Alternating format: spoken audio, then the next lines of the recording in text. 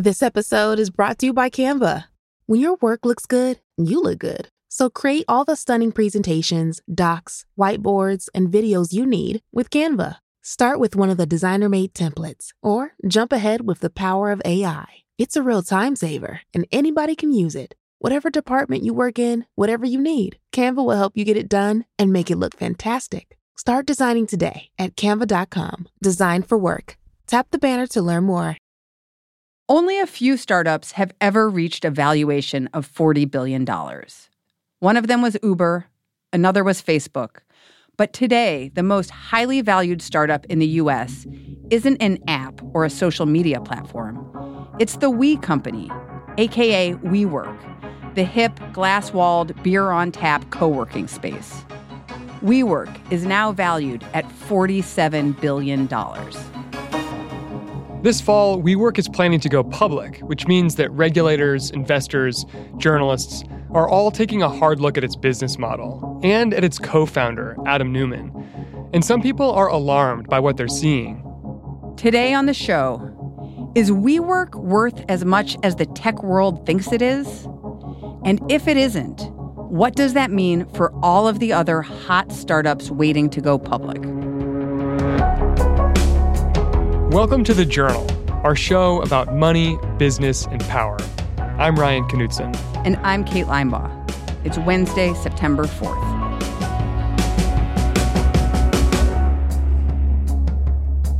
I was, covering commercial real estate and office space out in New York in 2013, and there was this trend where these co-working spaces were popping up. Eliot Brown covers startups for the Wall Street Journal. There were a number of these, and WeWork was the biggest. And so I wanted to set up a meeting, and they, took a while, but finally met down at in Lower Manhattan at their offices. And you sort of sit outside for a while and then get called in to meet Adam Neumann, who is this sort of long-haired, completely exuberant guy who didn't seem to know how to use his MacBook and had to keep calling in his assistant to show him how to show me a video. And what was on the video? It was of their summer camp that they had just had. Where they invited all of their members up to upstate New York to hang out by the campfire and party and drink beer and sit under stars. And there were lots of shots of him on a motorboat. And you go into this meeting with him, and I've heard this from investors as well. He just talks about the future in a way with such supreme confidence that you think it's actually going to happen. He has this really contagious and confident way of speaking about the company and its future. Adam Neumann started WeWork after trying out a series of other business ideas, which never really took off. One person who we worked with said he was really, really, really interested in money. He first had an idea for a collapsible heel for women's shoes, which he said didn't work. Then he tried to make a thing called crawlers, which was an outfit for toddlers with padded knees so their knees wouldn't hurt as they crawled around. He's trying to solve problems. Trying to solve problems. And while he was doing that, on the side, he sort of saw this office thing, which clearly had a lot more glamour to it in his mind. And so that's when he left in 2009 or so from that to move into office land. WeWork leases large office spaces and then carves them up so that multiple small companies or even individuals can work in a shared space. WeWork then charges its tenants or members substantially more than it pays in rent. And by doing so, the company could, in theory, make a lot of money. So very early on, it was seen as something giant. So he told people, some of the first employees, like, one of them told me once, you need to take this seriously because we are building the next Google. WeWork wanted to be more than a real estate company. It branded itself with a kind of tech company vibe. Basically, one of the first things they said when I got up there was, you're a real estate reporter. We don't think this is a real estate story. Is there someone else who covers community and, changing social trends in cities and entrepreneurship? And I said, I'll hear you out. I'm still probably the guy who would write it, but why aren't you a real estate company? And so they were very sort of pushy on that point. And actually, I later learned they instructed their PR people to really push back against the notion that they were if anyone would call them a real estate company. it was using all this language of, the software world, and they pitched themselves as a physical social network. And Newman wanted to be even more than that. They recently shared sort of some early napkin drawings, essentially, from the time, where it's like, we'll go into we sailing, we banking, and, they would finance entrepreneurs. It was sort of all over the map, all under this concept of we. WeWork's first building was in Soho in downtown Manhattan. Newman renovated the space with a look that has become WeWork's distinctive industrial style: glass walls, plants, and a packed roster of events. By 2012, WeWork had won the backing of one very significant investor, a Silicon Valley venture capital firm called Benchmark. They've been early backers in things like eBay and in Uber, in Snap. So they've had a lot of hits over the years. One of them met Adam in New York and was really impressed by his personality and the business. But then Adam came and met all of the partners at Benchmark, and it was described to me as they were not nearly as interested in the business as they were in him as a person. And just they saw he was this force of energy and sort of checked all of these Silicon Valley CEO boxes. What would those boxes be? Contagious energy, vision of this sort of era of startup, CEO, where they want to turn these little companies into multi-billion-dollar companies. They're looking for someone who can, whatever happens with the business, by sheer will of force, make a giant successful business. And Newman's timing was right. There were more people out there looking for smaller, more flexible office space. They had stumbled on this geyser of demand where they really were opening and just filling really quickly. And there was something changing in the economy or demand for office space, where you'd open up these centers with these locations with a lot of desks in sort of separated glass offices, and then a hip common space with arcade games. And it was pretty unlike anything else out there other than sort of offices at Google. After that first endorsement by Benchmark in 2012, WeWork grew fast. Every year, the company was roughly doubling the amount of space it was renting and the amount of revenue it was generating. By 2016, WeWork had more than 100 locations. It was in Atlanta, Denver, San Diego, Berlin, Seoul, and Mexico City. And it wasn't just attracting freelancers and small startups. WeWork was signing up big-name tenants like Microsoft, IBM, and Amazon. There was so much enthusiasm that in 2018, one company that had invested in WeWork, SoftBank, almost bought it. But after taking a hard look at its finances, the people backing SoftBank got nervous and forced it to abandon the offer. The deal never went through. And big questions started to emerge about how WeWork was running its business. That's after the break.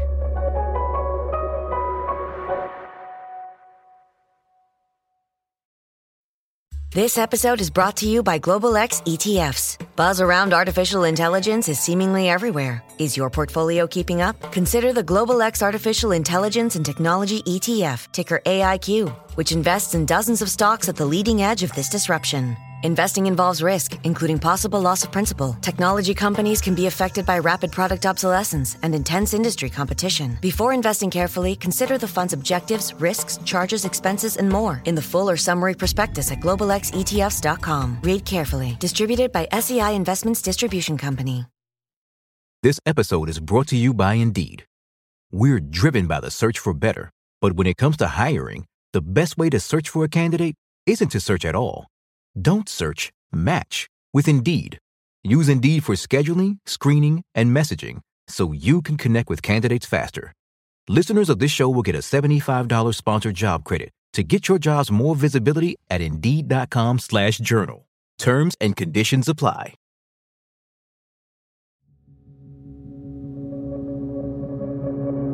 Welcome back. Typically, tech investors seek out visionary founders and businesses with the potential to remake whole industries. But Wall Street is more focused on a company's ability to reliably make money. And so this summer, when WeWork announced its plan to go public, Wall Street investors started taking a hard look at its finances and how Adam Neumann was running the business. One of the things they noticed was Neumann had been consolidating his power over the company. So in late 2014, what was happening was that's when money was really starting to pour into Silicon Valley. And for the hottest tech companies, the CEOs found they had an enormous amount of leverage. And so back then, what Adam did, he changed the sort of makeup of the company. So he now had full control over the company and its board. Essentially, Newman had found a way to make his vote more valuable than the vote of another shareholder. That was really important because that makes it so it's no longer a board of directors that is independent and can make decisions, but everything was really it became Adam's company. That wouldn't be a big deal on its own, but there were other things too. So Adam did, over the years, a number of things where he had his own personal interests intertwined with those of the company. So one of the things that he did that raised a lot of eyebrows is he bought a number of properties individually with his own money and then leased them to WeWork. Okay, that seems unusual. Yeah, it's quite unusual. I mean, another theme is that Adam has sold successively in a number of rounds a hefty amount of shares in WeWork and raised a lot of money that way for himself because, he didn't have much money before and he was not independently wealthy. But so the rising value of the private WeWork stock allowed him to cash out some, take some chips off the table, and start living a richer life. Is that unusual for founders to be cashing out during this kind of period of growth? It's certainly unusual on the scale that he's done it, which is very large. And if you include loans, it's over $700 million. And that's the type of thing where we couldn't find a precedent anywhere close to that.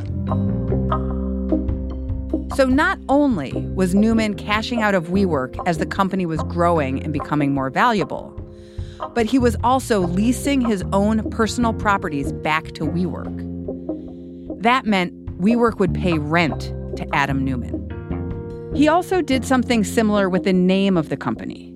That title, the We Company, Newman owned the trademark of the word we.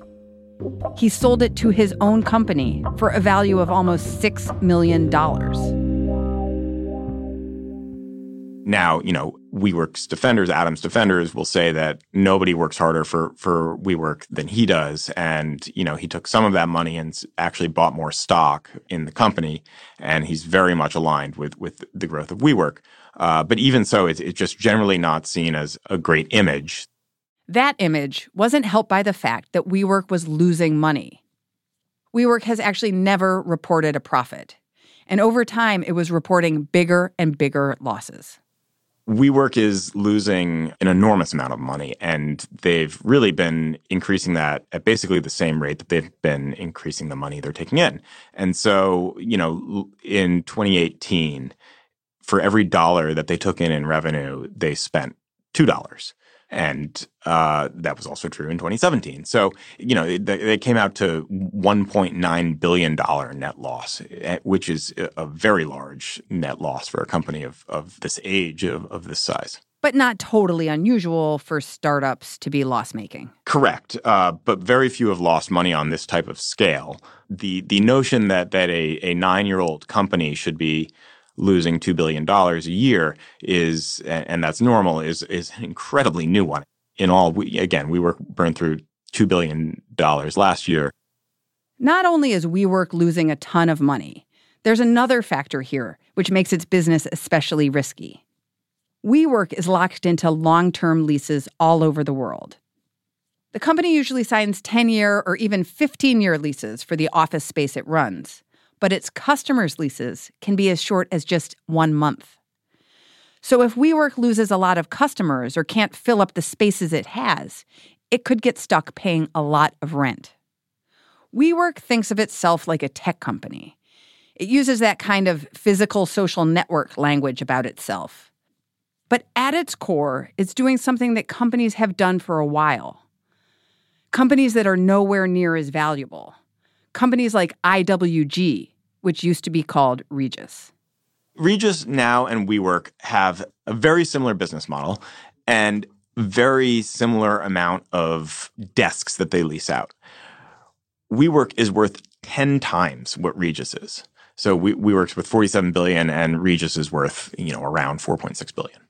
So these questions about WeWork, particularly about valuation, have dogged WeWork for a while. And their response has always been very confident that the public markets will value them like something like a Netflix, where what they're doing is they are growing so fast that is what investors want. And they're going to assign a really, good valuation for companies that are growing really fast.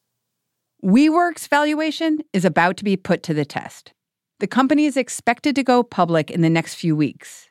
When it does, it will be facing scrutiny from a much broader set of investors, basically anyone who can buy stock. And if it doesn't go well, it raises deeper questions, not just about WeWork, but about all kinds of venture capital-backed companies. There's a huge amount of the economy now, or certainly the new economy, that's all based on the presumption that this new wave of startups is worth so much. And, Uber, it was spawning all sorts of other companies that mimicked it and said they're the Uber of dog walking.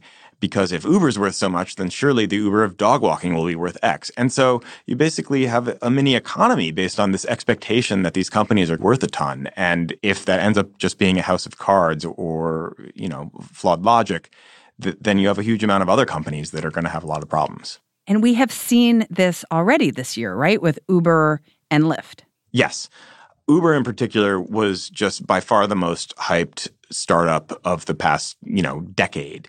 So there was this enormous expectation for how well Uber was going to do. And it flopped in the IPO and it's fallen since. And it's now a share in Uber is worth less than it was in December 2014. I think this opens up a big question for the disconnect between the private markets and the public markets. So if Wall Street isn't buying what Silicon Valley is selling, that's a really big problem for all of these companies in Silicon Valley that are still private and worth gobs of money.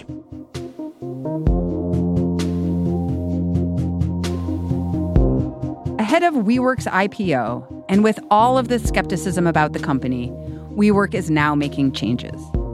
Today, in new paperwork filed for the IPO, it disclosed that it would undo that $6 million deal over the trademark of the word we.